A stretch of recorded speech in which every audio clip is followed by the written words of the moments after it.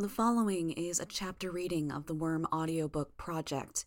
Please support the original author at parahumans.wordpress.com or by donating to his Patreon at patreon.com/wildbow. Teneral Epilogue 5. Head high, shoulders square, walk like you know where you're going, like you belong. He'd had the best teachers around. Public speakers, flirts, con artists, actors, thieves, magicians, and cutthroats. He had been educated in history, foreign affairs, management and internal affairs, intelligence, and code-breaking. He had learned from the best in medicine and poisons, in parahuman studies, in accounting and trade, the sciences, strategy and tactics in military, government, and business roles. He knew how to make things and how to fake them. Even in the little things, hobbies to some and unlikely careers to the foolhardy, he had achieved some degree of competence. Music, singing, art, prose, and dance. All it took was the right teacher, a hungry eagerness to learn, and time. One could not lead, after all, with one eye closed. Some could lead while admitting some ignorance in one department or another, but he wasn't some. He was a jack of all trades, master of quite a few. Two of those few accompanied him. A woman in a white bodysuit walked just to his left. He'd picked her because she had a natural grace and self-assurance, but her name escaped him. He could remember how he had found her. She'd been a hero, and she'd watched her team die in the aftermath of the attack. Lost, helpless, broken. Now she stood tall, back straight, joking and laughing with her companion. The real her was numb, locked in a cage, but that was secondary to the point. The other was numb too, but not in the same way. He was very much himself. If he was disconnected, it was a natural sort of disconnection, the sort that had happened billions of times throughout human history. But the man was talented. He wasn't acting like he belonged, because he did belong. He was a free spirit, and the world was his oyster. He could put on a different face, and it wouldn't be a mask, but a role. He was a warrior, wearing heavy armor, gruff, rugged, with a beard and the stylings of a Viking, complete with fur as part of his costume. When the woman in white found herself off balance, stumbling, he picked his words to counterbalance it, changing the thrust of their interaction. He teased, leaving the road open for clear and unambiguous responses, making small jokes so she could laugh and find her mental footing. In a very one-sided way, he was sustaining and supporting what appeared to be a very natural dialogue between long-time friends. A pair of heroes rounded the corner, glancing at them. The Viking was in the midst of making a joke. 6 different flavors of sausage. The woman frowned. That's a non sequitur. Oh. Watching the woman turn red, seeing the Viking laugh, he couldn't help but join in on the laughter, a chuckle. The Viking slung an armored arm around his shoulders, making him stumble. You actually laughed! It was a little funny. A little? The Viking asked. He nodded at the pair of heroes as the two groups crossed paths. He offered the words, Hey, Ironscale. Sup? I know you? One of the pair asked, stopping in the middle of the hallway. The Viking was still walking, but turned around to walk backwards as he called out, Costume change to fit in with the new era, my friend. You'll figure it out, and I'll be very upset with you if you don't. They rounded the corner. Did you know him? This Ironscale? The Viking smiled. Ironscale? No. A face in a file at some point, but I have a good memory. Liars have to. It was dangerous, baiting him. Better if we don't draw attention. Trying to avoid attention is attention getting enough. You brought me on board for my skills, teacher. Trust me to use them. Teacher sighed. Fair. The smile disappeared from the Viking's face. You're nervous. I'm inclined to think I'm paranoid, teacher said. I try to convince myself otherwise. Why? If I'm going to explain, I have to ask, teacher said. What's the difference between paranoia and nervousness? One is a state of mind, the other is a temporary state of emotion. The former is a kind of madness, teacher said. Popular culture has twisted it, but popular culture has twisted madness in general. They make it funny, they romanticize it, or they make it exaggerated. But true mental illness is nothing to laugh at. I stayed in the birdcage for some time. I've seen scary things, and I've become numb to a great deal, but going mad is perhaps the scariest. Yet you corrected me when I said you were nervous, the Viking said, strangely soft-spoken given his frame and earlier demeanor. The alternative to being a madman might be worse, teacher said. He shook his head, as if stirring himself from a spell. What were we talking about? Is this your first time in the infiltration role? In a meaningful capacity? Yes, teacher admitted. You could have stayed behind. I'd like to handle this face to face. Build a report. You could have let me do that for you. Build your report for you.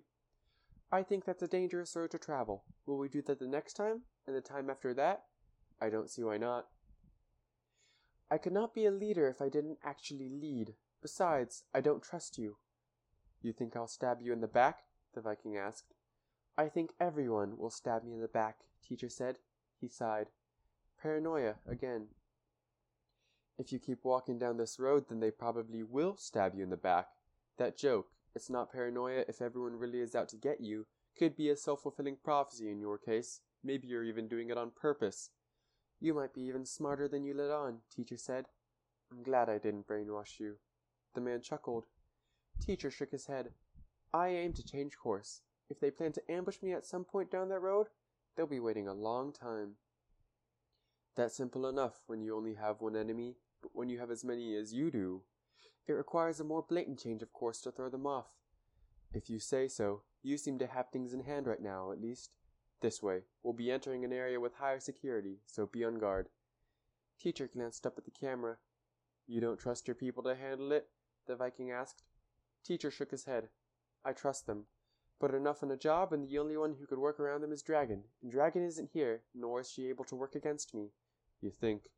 I think. Let's not underestimate Big Sister. In case you were wondering, I think that's intelligence, not paranoia, the Viking said.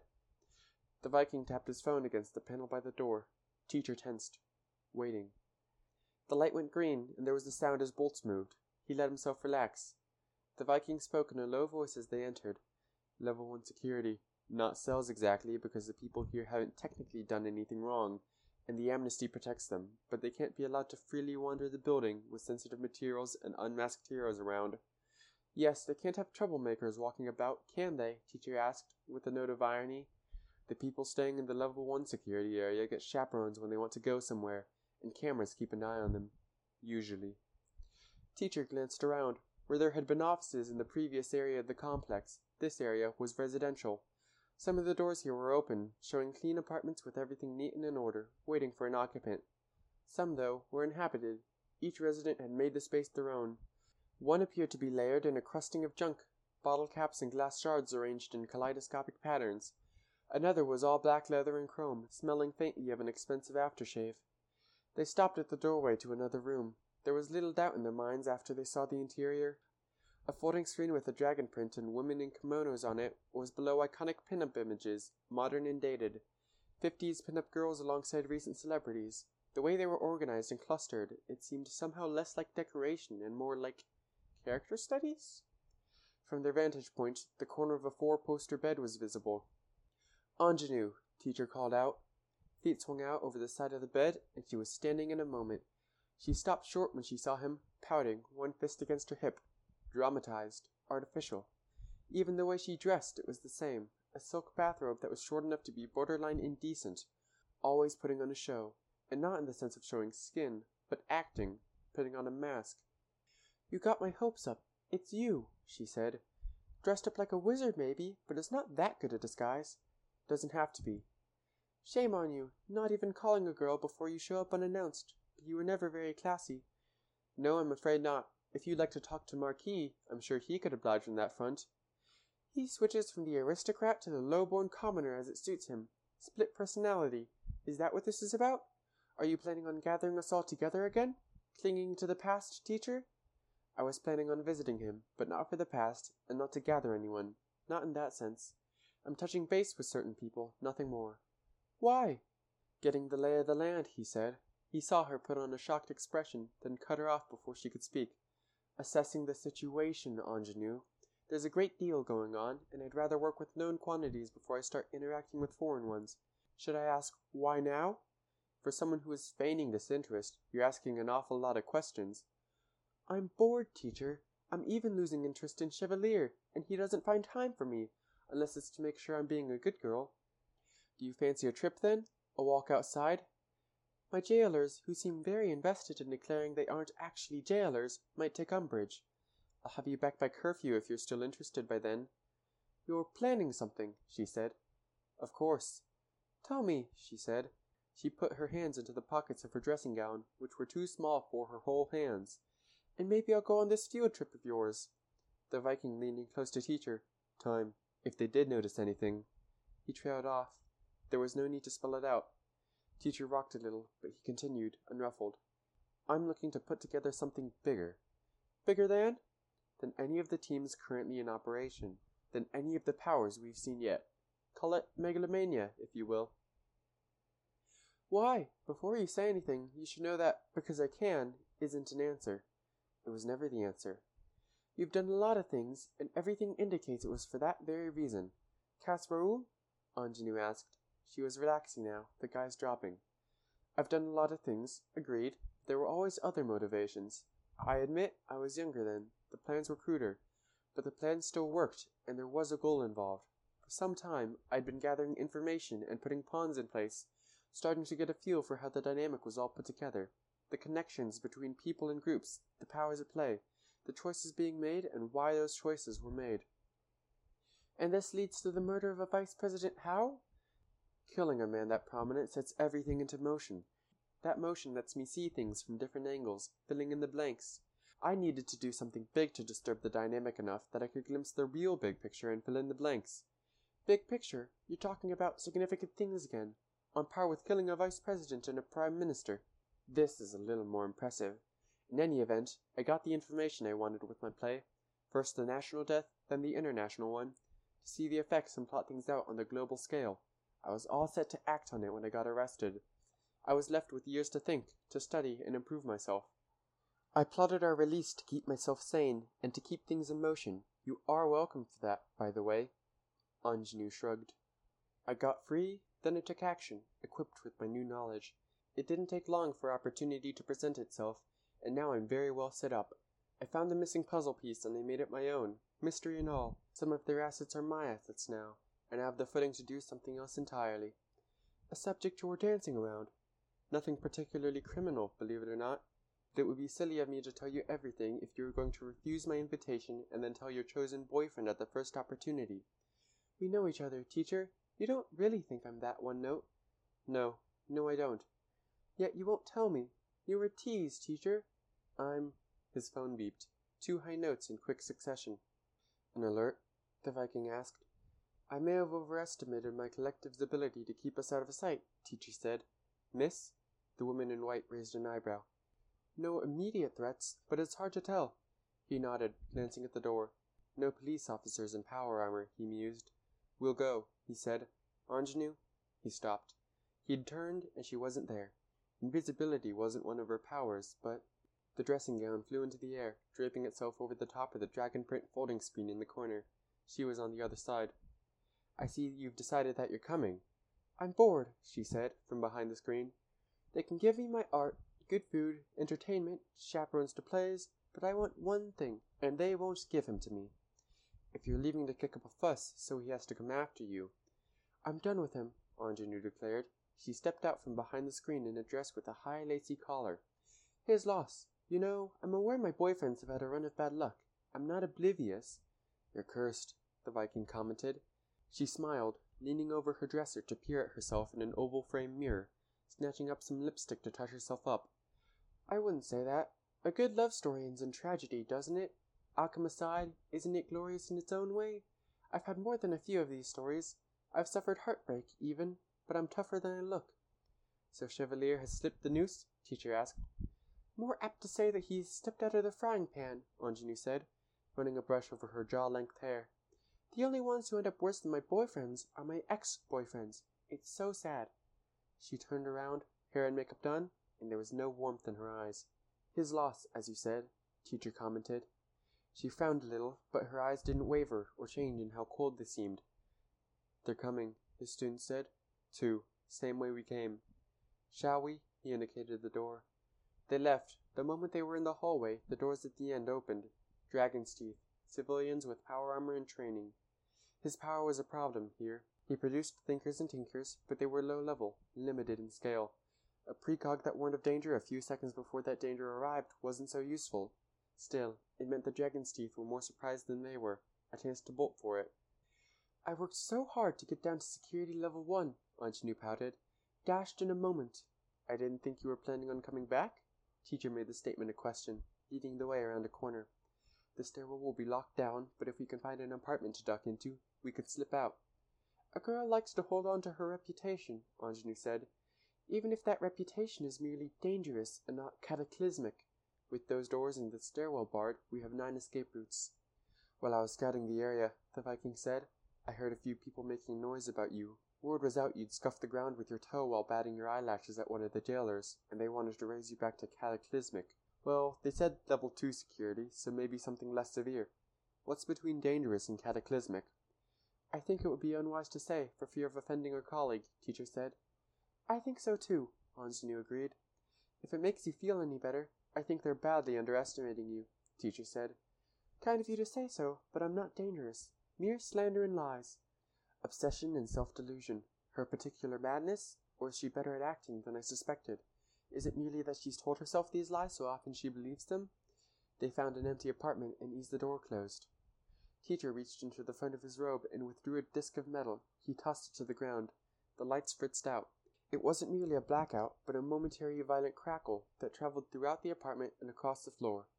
The teleportation device didn't activate. The armor around the man in the Viking outfit fizzled and disappeared, panel by panel, revealing itself as the hologram it was.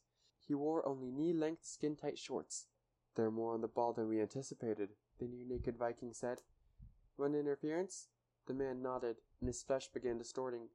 Osmosis of a full human being. I hope that wasn't the full extent of your escape plan, Ingenue said. I'll be peevish if I get moved up to another security quadrant because of this embarrassing little stunt of yours, an escape attempt lasting all of 5 minutes. I hate being peevish. There are 7 options left, he said. I did plan for this. This is an incomplete shutdown, so we have some freedom to... The windows began closing. Metal shutters. The apartment was plugged into darkness. No lights, only the light that slipped through slits in the metal walls. This is a complete shutdown, he revised his statement. Still 7 options left. You knew about this, I hope, Ingenue commented. I said I knew about their safety measures, Teacher snapped. Not an issue. I suppose my plan for a surprise shutdown is the clearest at this time. Just what is this working plan of yours? We need to avoid capture for... He looked down at his watch. It had stopped. An indeterminate period of time. Less than 5 minutes. Not an issue. Not an issue? When we're in the heart of a complex that houses the largest group of heroes from the largest city in the known worlds, Ingenue said. Not an issue, he repeated himself. Forgive me if I don't believe you. I could use my power on you, Ingenue said, but I don't even like you. I would offer my power, if only to streamline this process, Teacher said, but anyone acquainted with me tends to misconstrue that as more insult than anything. It implies we're stupid, she said, or desperate. I can see where it might. If we get arrested, we get arrested, she said. She was watching as the ex-Viking split off another copy of himself. I'd rather play nice and get moved to a smaller cell than get shot pushing things too far. We're not going to get shot, nor are we going to get arrested. I do pride myself on having plans that work. Any contingency plans are more a matter of flexibility and convenience than a belief that my core plan won't work. You sound annoyed. You spend over a decade as a supervillain, put plans in motion, great and small, with a flawless rate of success, Teacher said. First bump in the road and you get questioned.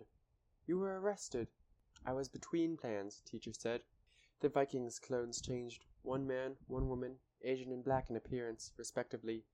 The third began to alter, his flesh swelling and contracting as he took on the form of a larger man. His original self held out some discs, checking the front and back, then frowned.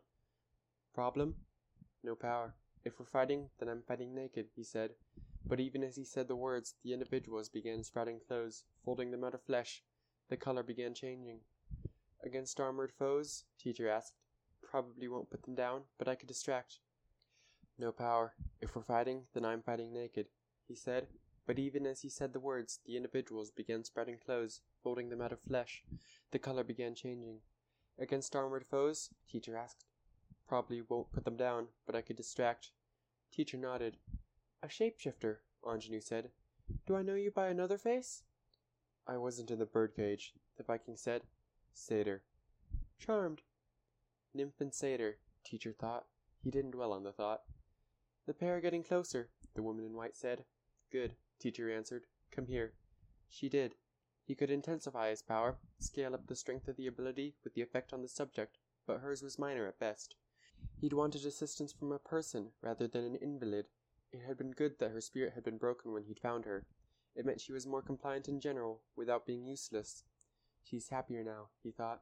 She had been lost, and now she had direction, even if it was his. That the precognition was barely set in made it easier to undo. His awareness touched on countless abilities, arranged in grids and rows in the background of his mind. There were caveats, issues. He could grant a kind of specialty in a particular field, a mastery over a given subject. This was how he found his expert teachers, ironic as it was. It was also how he made his tinkers, pushing that mastery to the point that it went just beyond the normal limits of theory and knowledge. Doing it with enough people, putting them all on one task, and he was effectively a tinker himself, in a roundabout way. There were trade-offs in needing personnel, and a lack of reliability in the end product if you didn't carefully check every step of the way, but he was a low-level tinker in every field. He could also grant a wealth of mental powers, perception powers, powers that gave perspective, or peculiar forms of genius that operated by different rules. It was this type of power that he gave to her. The DT officers drew closer. They could see through walls, they were strong, tough, and they would win a fight by virtue of the computers they wore. The suits couldn't be hacked, and there were no convenient weak points to target. Through his maintained contact, the woman in white changed, her power adjusting. Clairvoyance, seeing everything in a small radius, inside and out. He finished, then drew a notebook from his robe, handing it to the woman in white. Map. Mark out people and anything else that wasn't on the blueprint I showed you earlier. She set about drawing, her face an inch away from the paper in the dim. Sitting in the dark, armored suits converging on us, in the middle of Superhero Central, Anjanu said. I find myself concerned. You said you weren't worried. I'm not worried about them. I'm worried that you're as invested in me as you are. You expected something along these lines. I did. That means you want me, you want my power, or both? Badly enough you'd take this risk. The word risk implies the outcome is in doubt. The outcome is always in doubt. He shook his head. Let me assuage your worries with 2 words. 2 words? Stockholm Syndrome. Where a captive falls in love with a captor. Beauty and the Beast, Anjanu said. I always did like the princess movies. I give people power, and I think there's a submissive kind of appeal to being a slave, to being numbed. Some fall for me like an alcoholic falls to drink. Love, after a fashion. In your case, that's almost a defense mechanism. A defense mechanism? I fall in love with you, you get the benefit of my power. Things don't turn out well for your boyfriends, as a general rule, teacher commented. Psychosis or a kind of obsession. No, I'm not aiming to capture you. That's the opposite of what I'm trying to achieve.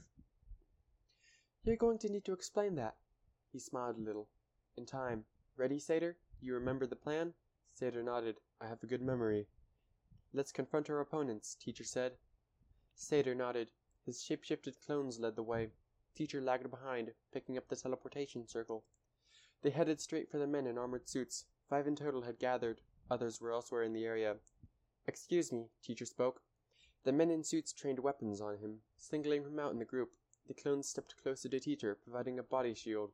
In a matter of minutes, my followers are going to carry out the plan I outlined, he said. There are 4 actions they're going to carry out. The one you should be most worried about is a tractor beam. It's set up fairly close by, and it's going to fire on this structure, cutting out a cylindrical section and slowly withdrawing it. I'm sure you've played games as a child. Maybe you played that one with the wooden blocks you pull out of a tower. They're going to withdraw much of this floor. With it gone, the upper floors are going to topple. Some will land on the building next to us. I seem to recall there's a small hospital in there. Hands on your head and turn around, one of the DT officers said. The people manning the tractor beam are all ex-heroes, capes who came to me in desperation, who couldn't pay, and other innocents. I wouldn't advise an attack. I set up measures to ensure it would end badly for everyone involved. Now, the officer barked. Teacher turned around, tossing the teleportation circle off to one side before putting his hands on his head. Right now, I know you have ships in the area, positioned to catch our getaway vehicle. I know exactly how many you have. With the number of people in this building, you'll need every single one of those suits to evacuate everyone in time. A DT officer reached out, foaming the pad. Every single one. The section of building the tractor beam seizes will be collected by my getaway ship, with me inside it. After that, the building will collapse. You could attempt to stop the process, but I can guarantee there would be a cost. The DT officer tapped one foot against the back of his knee, forcing him to bend it. He dropped to the ground. He could hear the clink of chains. Cuffs. The alternative is simple. I know there are heroes listening in. Chevalier, maybe, or legend. Defiant, perhaps, given how someone seemed to be able to work around my hackers. If you stop jamming my equipment, I'll use that teleportation pad in the corner there, along with my colleagues. I leave, you don't have to worry about me, and the building stays up. You can keep the people manning the tractor beam. My gift to you." He waited, feeling the metal cuff encircle one wrist. The DT officer circled around, looming over him. Black armor, complete with an onboard system. Ominous. "Ingenue wants to go, and if you push matters, you're going to have to see us in court, and you'll have to explain the security measures you're enforcing on her. You'd win, very probably, but it would become public knowledge that you aren't holding to the spirit of the amnesty. That's strike one. Strike two? Losing this building. This would be a terrible time to have a fixture in a power base crumble. It would affect the tens of millions who pass through this area or see it from a distance. You don't want the blow to morale." He waited. The second DT officer started working on the others. Still kneeling, Teacher met the eyes of the DT officer standing above him. The man's eyes weren't visible, but a red light blinked in the corner of one. Teacher continued. "Strike three? Even if you brought me into custody, and there's no guarantee that would succeed, I have other students, elsewhere. You would be sentencing them to die if I wasn't there to look after them, to access them where I've tucked them away. You gain nothing of substance. Putting me behind bars? Fine. But what does that get you? With the amnesty, the only thing you can charge me with is breaking and entering. Losing this building, dozens of lives, reputation, merely to stop me? You may be understating your own importance," Ingenue murmured. "Shh," he said. "I'm making a compelling argument. Don't undermine me." The DT officer spoke. "I've been instructed to tell you that we don't negotiate with terrorists. Weigh this mathematically. How many lives are ruined by this one moment of stupidity, compared to the lives you think I'd ruin if I continued operating on my own? Weigh it emotionally." The blinking of the red light at the corner of the DT officer's mask sped up. Teacher glanced back. Sater and Ingenue were caught, hands bound. The DT officer was tying up the clones now. Others were watching hallways. The blinking light turned yellow, then green. A mist erupted around the pad. The foam that bound it in place broke down. It skidded across the floor, propelled by small wheels. Teacher let himself topple. His shoulder hit the teleportation pad. Crackling swept over the length of his body. His students were waiting as he appeared on the other side, dragging him off. Ingenue, Sater, and the woman in white followed, in that order. It took time for them to get sorted out. The students milled through the area, scanning them for trackers and other signatures. Devices were used to scramble the teleporter's signature to prevent anyone from following.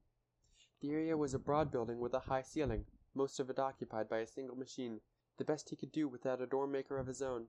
60 of his students milled through the area, seeing to their individual tasks. "How?" Ingenue asked. "We did our research," Teacher said. One of his students cut the chain between his cuffs. They had to use the suits. Protocol when Ingenue is involved. The ambient shutdown effect doesn't include the suits, because the suits have to operate at 100% when there are capes on the other side. Once it was close enough to one of them, the crew on this end could operate it. "If they destroy the pad," against protocol, again, you don't shoot tinker devices. At best, you bury them in containment foam, and I used my access to Dragon to find the formula for a counter-agent. "You can't cover every eventuality," Ingenue said. "My plans work," he said, dusting himself off. Her voice was hard. "If you want my help, fine, but don't involve me in your lunatic schemes." He paused. Lunacy. Madness. "Speaking of, where's a distraction?" "Lung finished the job 10 minutes ago," a student answered. "He found it? I want to see pictures. I feel like a child on Christmas. Bringing them up right now, sir." "No incident?" "There was an incident," the student said. Blunt, there was no emotion on his face. No indication of whether it was a continent-destroying error or Lung killing a student. "Show me." Monitors lit up. Lung was a mercenary hire. The site was a vault, and falling capes littered the area. The view shifted as the camera did, showing a share of Lung's claw. He was so tall that his hand dangled at what was shoulder level for the students walking alongside him. The man had refused to let Teacher use his power on him, but he'd agreed to cold hard cash and a group of Teacher's students joining him to ensure the job was finished. They were dressed in white outfits, carrying hardware he'd paid a pretty penny for. All had powers of their own, on top of the complementary powers he'd granted them. They were loyal, and they would die if he ordered it. The scene was almost comical on a level. There were warnings plastered everywhere, skulls and crossbones engraved into stone, and even yellow police tape here and there. Lung ignored it all. He'd charged, fighting past the defensive line. Every plan had to involve a win, Teacher mused. He had a good streak going. Using Lung, using the men now, it meant pulling stronger heroes away. Either Lung was removed from the big picture, and a chaotic element was dealt with, or Lung succeeded, and Teacher could banish one niggling doubt, sleeping just a bit easier. He'd done a lot of research, ordering his minions to dig up footage, finding it wherever it was available. He had had them search it, then double-checked it himself. But an educated guess was still only a guess. Lung tore into the last vault, rounding the hinges, then slowly peeling it away, heating the metal as he went. They didn't send one of the major capes? Chevalier? Valkyrie? Too far away, sir. Far away meant different things in this new future. A world away in another universe was very possible. A world away in another universe was very possible. Good fortune for us. Or particularly bad fortune, if this incident. He trailed off as Lung entered the vault itself. The camera shed light on the contents. Sator hung back, arms folded. What is it? Ingenue asked. A quarantine area. That was the weapon the Endbringer was using. A gun. It was dark gray with a faint green speckled coating on it, where one material had been broken down and incorporated into the outer coating. There was a gouge in the side where a feather had cut the housing, but it was otherwise intact. Over and over, the Samurk had protected the weapon. He'd seen it, had checked the footage, had seen her go out of her way to shield it with her wings. She'd done it subtly, most of the time, events contriving to make it look more accidental than anything. She couldn't make tinker devices herself. She had to copy the designs of tinkers near her. He'd found who she'd copied, a now deceased cape from Brockton Bay, and he'd found the designs. There were discrepancies. He was all too aware that he could be walking into her trap. He had enough precogs around himself and, in that video, around Lung, that the Samurk shouldn't have been able to leverage her full power against them, but she could have put things in place, not knowing exactly who, but still knowing it would be bad. The weapon had been lost in the course of the battle, and the heroes had decided to minimize contact with the thing, locking it away. Quiet, please. The bustle of his students working around him stopped. In the silence, he could hear footsteps behind him. He, Sator, and Ingenue were joined by a third person. Teacher spoke without turning his head.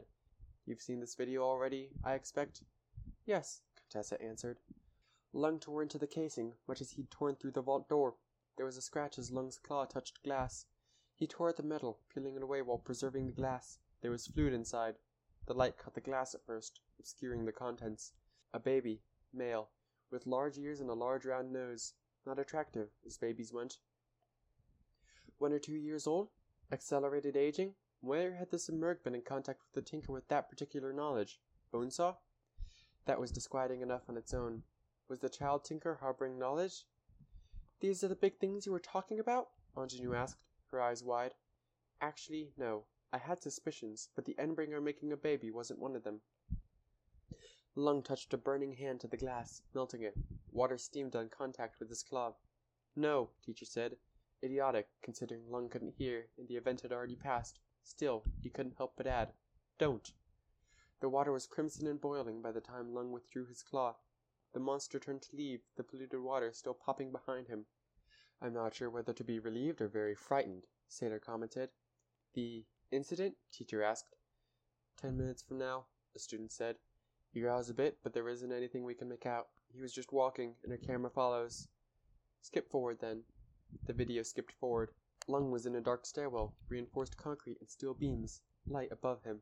He stepped up onto the surface, his clawed feet sliding where they were too long and wide to fit on one. The Samurk was waiting. Lung was her height, bristling with scales. She looked more human of the two, pale, her hair blowing a bit in the wind, unreadable. Monsters, both of them. Well done, Sator said. You may have killed us all. She moved? She isn't dormant? Did she attack a target? Did I just start the cycle up again? She returned to orbit. Teacher nodded, but as much as experience had inured him to the horrors of the world, he couldn't help but feel a sick knot in his gut. That didn't mean anything. Had she gone dormant again? Or was she waiting? Or was she doing something else entirely? I don't understand, Ingenue said. I don't either, Teacher thought, but he didn't say it out loud. She may well try again, Contessa said. It's hard to say how when she isn't involved in things. Teacher nodded. What will you do? Contessa asked. If she's going to try again, I'll find out, and I'll take actions to stop it. I'll have to bring others on board. Heroes, maybe. Learn from the mistakes of my predecessor. Doing the same thing over and over again and expecting different results is insanity, isn't it? There's a saying along those lines, Contessa said. You said she'd try again. She'll try what? Ingenue asked. I'll find that out too, Teacher said. I wish Lung hadn't destroyed the corpse. With luck, the heroes won't seal the vault for quarantine's sake, and they'll check for DNA. I could find out, Contessa said. You going to help? She seemed to think for a little while. Most likely. With that, she walked off. More a cat now, walking its own path, than a loyal dog. Still, she was in his camp, at least for now. He nodded. Right. That was it with this job? Anything else? Lung called to leave a message, sir, the student said. It was only barely intelligible. He said you could consider that a breach of contract if you wished. Pay him. It leaves the door open for future hires. Yes, sir, and you have a message from Marquis. He'll accept you any time today. Do you have coordinates? Yes, sir. I'm coming, I assume, Ingenue said. Teacher nodded. As much as he wanted to rest and get his bearings, he had to keep moving. Saint? A student in the corner turned. It took him a second to muster the functions needed to reply. Sir. Dragon's code. Any changes? Anything significant? Saint slowly shook his head. What are you thinking? Satyr asked. He shook his head. A thought. Who had beat his team of hackers? Defiant wasn't that good. Either something had gone wrong with his team, or Dragon was somehow active in hiding that fact from him. Paranoia. He and Ingenue stepped into the teleporter. Marquis was sitting on the stairs in front of his sprawling summer home. A jug of iced tea sat beside him, along with a plate of cookies. Iced tea? Teacher asked. I picked too warm a place to spend the winter, Marquis said. Ingenue, how's the love life? She frowned a little. Sit, Marquis offered, indicating the stairs.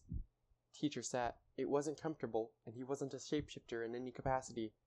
So, do we discuss business first, or do we conduct meaningless small talk? A few minutes ago I would have said business, Teacher said. But I've had enough business for a time. Is your family well? Marquis stretched a little. He took a cookie, then offered one to Ingenue. Iced tea? Either of you? Teacher looked up at the sky. The sun beat down on them. I'll take you up on that. Please, Ingenue said. Marquis took the time to pour it. He handed the glasses to the others, then filled his own glass. By the by, if you bring up my daughter again, Teacher, I'll lobotomize you. Teacher nodded. Noted.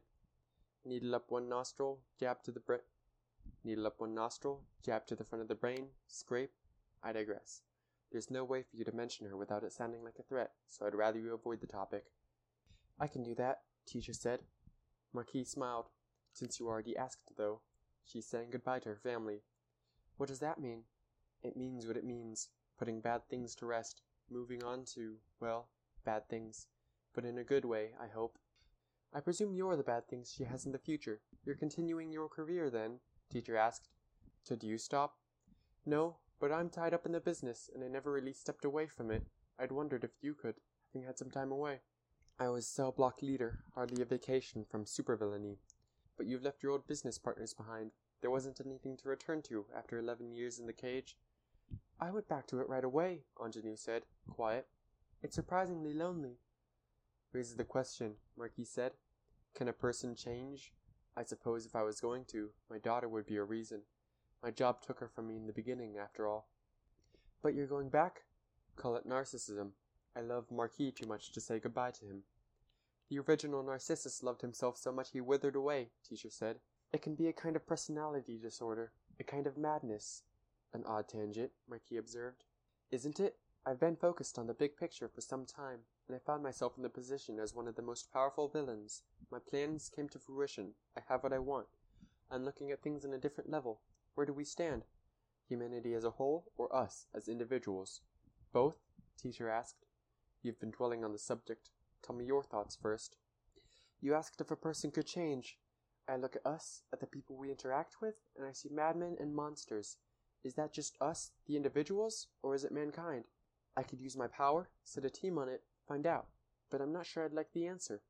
I'd like to change, and that's a heck of a lot easier, because I can lie to myself, whatever the outcome.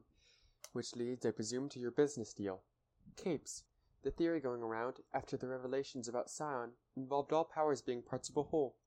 We've seen how some powers are devastating in concert. It was, after all, how he won, on a level. More or less true, Marquis said. I've achieved all I wanted to achieve. I sell powers, I have wealth, I have a small army at my disposal. I have enemies, and in an odd way, that's something I wanted too, because it keeps life interesting. But I feel a need to strive for something higher. Can we put the whole back together, at least in part? This is why you wanted me to come, Ingenue said. Everyone wants something. I think, with the right people, the right combinations, and unity, we can achieve what we desire most, an alliance, not for villainous purposes, but to achieve something greater. Fighting against entropy and all that is wrong in the world. Satyr is on board, but he wants a great deal. I don't think I need to ask if there's something you want, Ingenue. No, she said, looking momentarily distracted. She looked up. But I don't see how this helps. We habitually seek out money and prestige, teacher said. Why? Because it's power in an abstract way, and you need power to change the world. I think we can achieve power in a more direct manner. There's a trend at work, parahumans taking positions of power. What if we take it a step further? Forget money and position. Everyone in our group gets what they desire most. We enforce a kind of cooperation, a joining or sharing of powers. We put ourselves above even governments and warlords. Everyone gets what they want most, Marquis mused. I can't think of anything more terrifying. If I back out, will you be plotting to murder me? No, but I would prefer you didn't go talking about this. I'm to remain silent while you build your secret society and start tampering with things that should be left alone? Call it professional courtesy? On the topic of courtesy, something tells me you're after my daughter, through this group of yours. Your daughter is an adult, capable of making her own decisions. I was going to bring her up later. You're not winning me over, teacher. I'll make you a deal. Let me make the offer to her. She accepts or refuses it herself. If she says no, I leave it be and find someone else. Either way, you respect things with your silence. I won't take any action against you, but I can't promise my partners will be so polite. A counteroffer. I make the offer, as you outlined it here, and she decides from that.